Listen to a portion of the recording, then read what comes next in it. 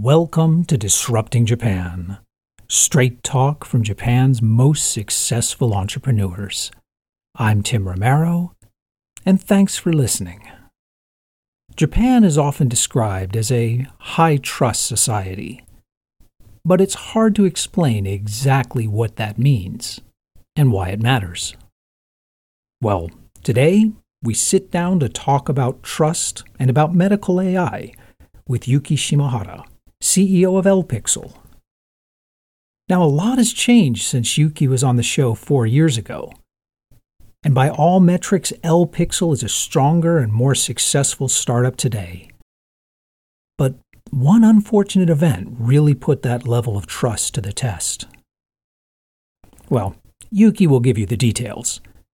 But the level of trust that existed between investors and clients and employees resulted in saving a startup that no one could reasonably expect to be saved.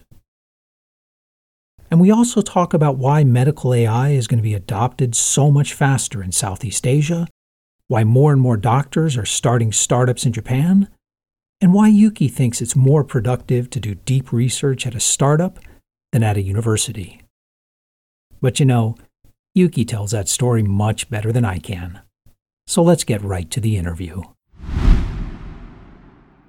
I'm sitting here with Yuki Shimahara, the CEO of LPixel. So welcome back to the show. Yeah, thank you for having me. LPixel's a cloud-based AI image analysis for life sciences and medical research. And, well, you can probably explain it much better than I can. Okay, I'm very honored to be back here. LPixel is a startup company from the research lab of Tokyo University, which was a pioneer of bioimage informatics. We combine life science and image analysis, including AI. For now, so we do the two main business. So we developed the AI for medical image diagnosis, and then developing AI for accelerating the pharma research. And wow, last time we talked, I think you were still a PhD candidate at that point, right? Probably. Yeah, because I do remember we were running around into different rooms at the University of Tokyo campus at Hongo, trying to find a room that didn't echo. Yeah. So much has changed since then. You're a lot bigger and more successful than before. So how many people do you have working at LPixel now? Now 60 or 70.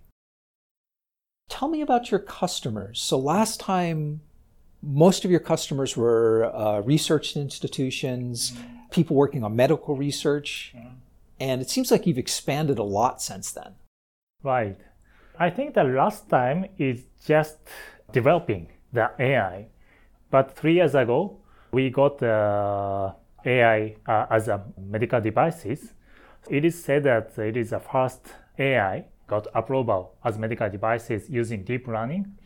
So our stage is changed. So last time, maybe I focusing on R&D, but we do the sales and marketing now. And just to clarify, so when you say it's a medical device, does that mean it is a diagnostic tool? What does the certification of being a medical device mean? Our AI is supporting the diagnosis. The medical doctor, even the professional, mistakes sometimes. So misdiagnosis is very big problem for patient. So AI supports the diagnosis. For example, using our AI, the accuracy increased 10%. So we can claim that it is good for not misdiagnosis and improve accuracy. Okay, so just let's walk through a typical example. So LPixel technology works on, for example, imaging from a CT scan. Yeah. And it would analyze the image and what? Would it suggest to the doctor that there's a high chance of this disease? How does it help the doctor? Okay, so very simple. AI highlights the candidate of the diseases. It is like the misspelling check using word or something. I like that analogy. Yeah, very simple. It's just highlight. When you say highlight, for example, does it show an area of the scan that needs special attention? Yep, exactly.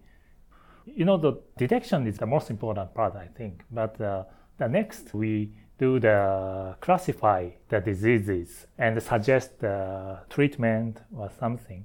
But for now, I'll focus on detection. So it's not yet a diagnostic tool, it's a diagnosis support tool. Support, right, exactly. That's a subtle but very important distinction.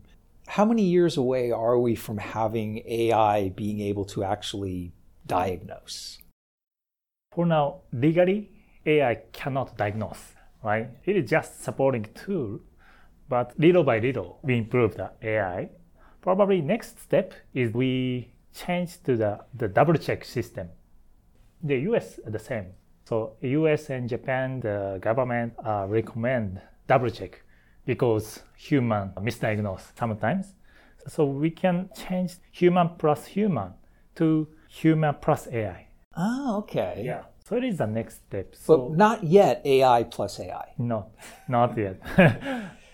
Is the biggest challenge one of technology or is it one of perception? Good question. So, of course, the technology is very important, but I think that society development is very important. So we show the evidence. Human plus AI is better or same as human plus human.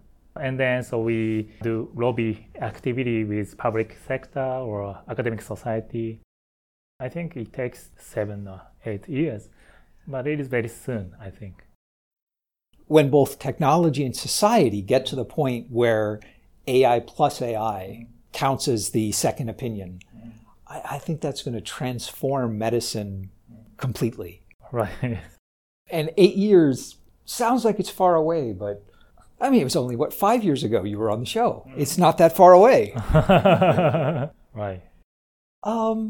Let's talk a bit about your go-to-market. So last time we talked, you were just starting to work with the manufacturers of CT machines, of MRI scanners. How has that played out? I think that 5 years ago, so we do joint research business mainly. But from 5 or 6 years ago, we had just started product development. 3 years ago, we got approval. So our policy is vendor neutral. So investors like Canon Medical and Fujifilm and Olympus, and then also GE and Siemens, not investors, but our policy is vendor neutral. I think it is interesting because, one of the things I want to talk about is how trust works in Japan, the importance of trust in Japan, and how the level of trust enables different kinds of relationships between startups and enterprises and startups and the investors. You've had research relationships with these companies for many years. Mm-hmm.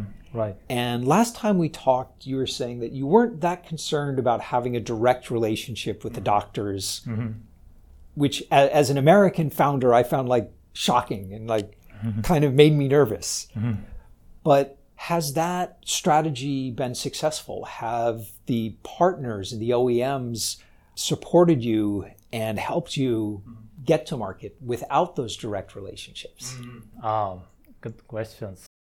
I think that timing is good. So we was the first penguin in this market, and then medical doctors present our AI, good AI is coming. So medical doctor trust medical doctor says. Yes. Right? Right. So academic presence is very important. So, health insurance coverage is very important. So this fiscal year, government support insurance coverage for AI. It is very limited, but it is good trend. That's very interesting, and that's very new. When you say insurance is paying for AI, what does that mean? For example, if medical doctor diagnose MRI or CT images, they can get 3,000 yen per scan. And then from this year, using AI, 400 yen. And so until this year, hospitals couldn't even bill for it. Right. But it is very limited, but it is good first step. Well, I think that's an amazing first step, especially since it's like 1/10 the price. Yes, it is a good change. The other thing I really want to talk about is what you and LPixel went through back in 2020. Well, actually, why don't you share what happened? Okay. So it is very hard things for us. So 2.5 years ago, one of our members, director, embezzled about 25 million. So we lost all money and then cannot pay the salary. Yeah, like $25 million, and it was gone and not recoverable because he spent it on like FX trading or something like that. Exactly, yeah. And that was all the money your company had. Yeah. So what's going through your mind at this time? Yeah, so it is a tough situation. The first thing is we explain to the investors, I'm very sorry, so why it happens or like that. And then this is a new plan, so that's why we need this kind of resources. Yeah, so very tough communication, few months. What about your employees? Because I think like customers and investors, you can have more rational conversation. How did you explain the situation to your staff? So we do open almost all information to employee after 1 week. So 1 week, we needed to communicate with investors first, and then we open all information. But we asked them that not share to others. Yes. So that's why we trust them. And then the information didn't go out. So I think that it was, of course, a difficult decision, but good decision. So you were able to talk about it to your investors first and then to your employees before it got into the media. Right. Yeah, it was a risk, of course, but otherwise we can't overcome this challenge. How did the employees react? Yeah, of course they are shocked. Someone cried. Few people quit.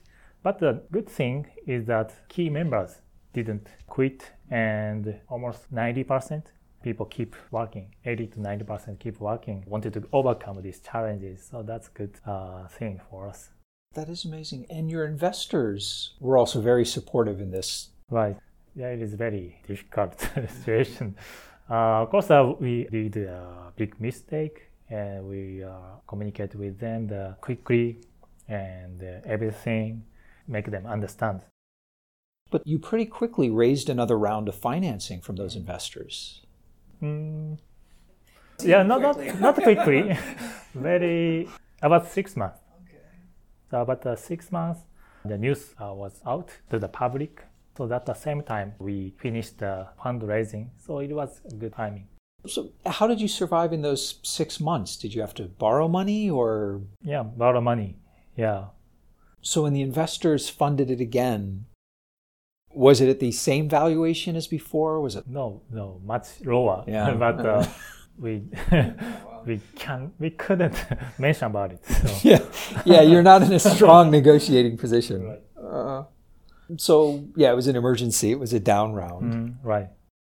Did the money come with any additional changes, new structures, or did the VCs want to tell you to go in a new direction? Of course, resources very limited. So budget is less than half. So we changed the business plans and we closed the Boston office. We do the many products plan, but we cut almost 50%. Yeah, so it was big. I'm sure that was really hard decisions at the time, but do you think that's been for the better? The forcing you to focus? We can say, yeah, we could focus, but we wanted to expand our business globally. But now we focus on Japan now. But we start that East Asian business, the government support the funding. So yeah, finally 1 year ago, we start to expand our business globally, but very small steps. So back on track. Right. Putting like the investors aside for a minute, how did it change you going through this? I mean, do you look at things differently now, or are you like less trusting of people, or how did it change you as a person to go through something like that? Great question. Actually, so these 9 years, I keep changing. So I don't know when I keep change timing, but the big thing is that I think the 99% we should close our business on that time. But I'm arrived and LPixel arrived. Well, I think it's amazing how you have turned things around, moved forward, and come out of that smaller but stronger. Yeah, I think so. Let's talk about biotech investing in Japan in general. Mm-hmm. So there are relatively few biotech startups in Japan. And last time we talked, almost all of them were being funded from like university deep tech venture funds. Has the situation changed in the last 5 years? Yes. So I think these days the number of startups for medical or deep tech increased. I think that 2 times or 3 times. 5 years ago, mainly for IT or web service or like that. B2B SaaS. Yeah, exactly. But I can see there's so many startups, CEO medical doctor or CEO PhD or like that. Yeah. And that is a really interesting combination. We do see more and more medical startups where the co-founders are a medical doctor and a technology person. Right. I mean, as you say, doctors will only buy from other doctors. They don't listen to anyone else. Right. And has the funding situation become easier too? Are there like non-university VCs investing in life sciences? Yeah, so, Web3 or NFT is a big trend, of course, but deep tech is big trend. So investors looking for the opportunity to invest. I think you've pointed out like the perfect 2 extremes of investing. So like Web 3.0 and NFTs, people are investing and they know they've got to get their money out like next month before the whole thing collapses, but you can make a whole lot of money really quickly. And then you have life sciences investing where you're investing a huge amount of money and it's going to take 10 years before you see a profit. Mm-hmm. Exactly. Last time we talked, you mentioned that you didn't go into graduate school wanting to be a founder. Mm-hmm. It was just something that kind of happened. Do you ever miss research? Just being able to focus on one problem like really, really deeply and publish. Do you ever miss that? Yeah, I think so. I think so. But doing startup is kind of same as research. Really? Or technology. Even working for university, it is not freedom, right? Professor needed to hire researchers and then they got funding and then do education, right? But if we do startups, so we focus on the technology-based business. So we can say that we can focus on our technology. I like that perspective. Yeah. Yeah, you never have complete freedom either way, but more with a startup. Yeah, exactly. It's difficult to make the few hundred people team in the university, but the startup can do. I think that would be a really inspiring message to most deep tech startups. Oh, that's awesome. Let's talk a bit more about how doctors and AI can work together. How else do you see AI being used in medicine, either with LPixel technology or more broadly? So we can do a big challenge in developing countries. For example, Babylon Health is a startup from England. Auto-diagnose. They chat and then AI bot diagnose.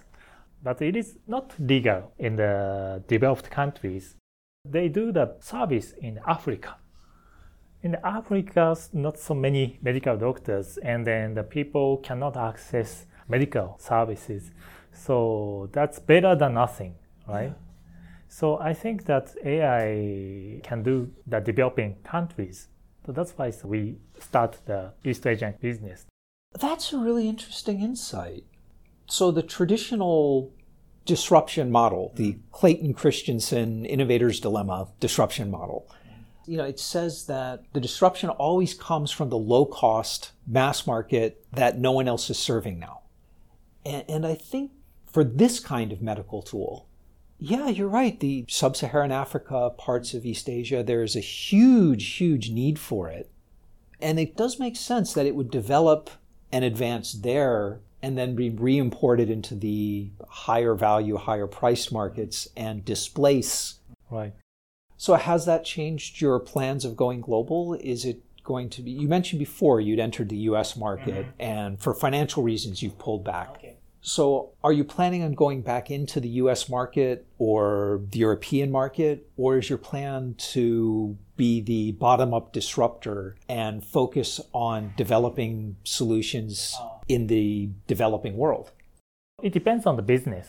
Okay, so medical AI business, we want to expand to East Asian countries.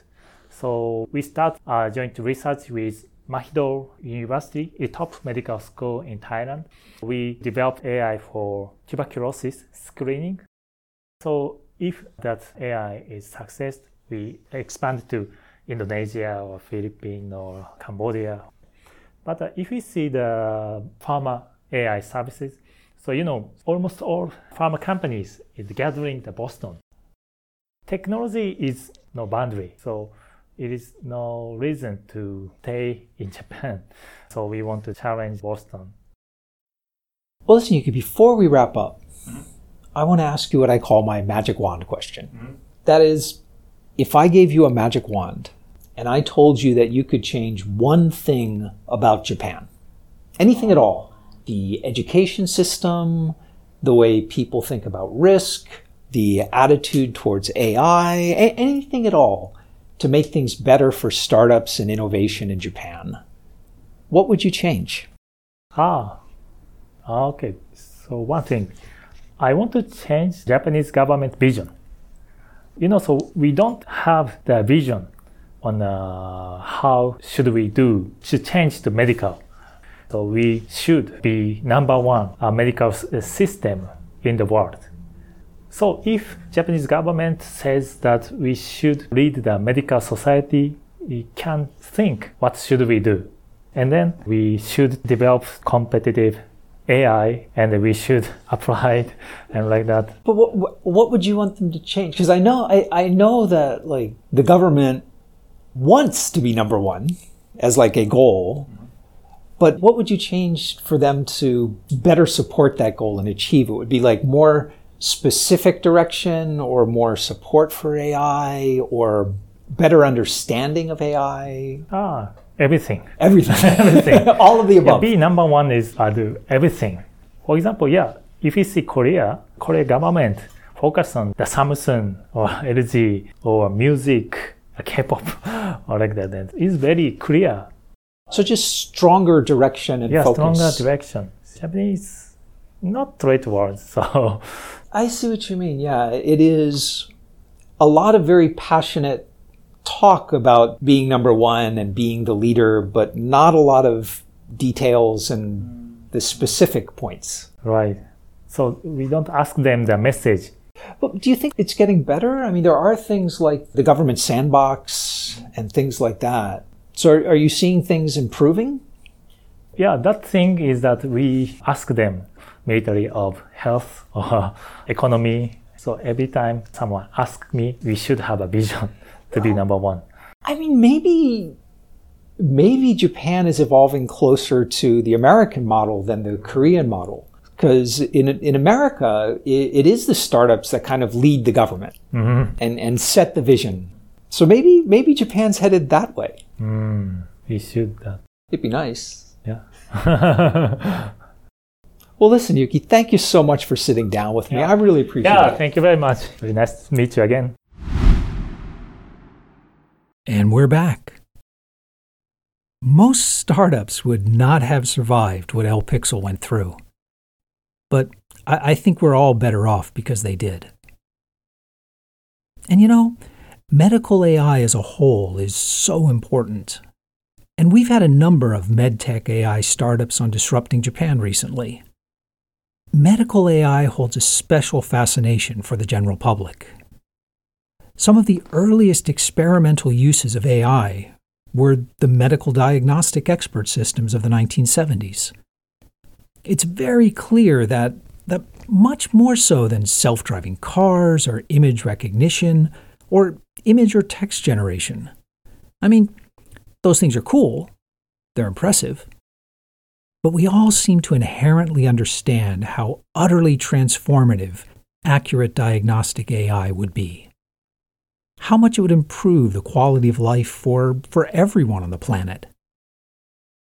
It would be up there with the invention of antibiotics. But this kind of diagnostic AI is a wickedly hard problem. And not just on the technology side, but on the business side. Move fast and break things is not really an appropriate model for healthcare startups. The healthcare industry is highly regulated and very conservative. And on one level, that's a good thing. But it does make disruptive change very, very difficult. So we tend to see a lot of incremental innovation and innovation at the edges. But things are changing around the world. Medicine has become increasingly complex and increasingly specialized. And much of the world is facing both doctor shortages and aging populations requiring more healthcare. Incremental innovation is just not an option. And the industry knows it. In Japan, this has resulted in programs like the Regulatory Sandbox, where startups can request regulatory waivers, and a more aggressive approach to medical startup collaboration in both government and industry. And that's awesome. But that's not how this technology is going to be brought to market. No. And Yuki clearly understands this. As he explained, he's following the classic disruptive innovation blueprint by targeting Southeast Asia, because this technology will be embraced there first. Because that's where the most pressing needs are. That's where medical AI has the potential to impact millions of people right now. It's only natural that's where people will be the most passionate about adopting and refining this technology. And if you want to disrupt an industry, regardless of where your technology comes from, you want to be close to the customers who need you the most. If you want to talk about medical AI and disruptive innovation, Yuki and I would love to hear from you. So come by disruptingjapan/show199 and let's talk about it. And if you enjoy Disrupting Japan, share a link online or, just tell people about it. In this age of reviews as a service, you'd be amazed how much power an honest recommendation has. But most of all, thanks for listening. And thank you for letting people interested in Japanese startups know about the show. I'm Tim Romero, and thanks for listening to Disrupting Japan.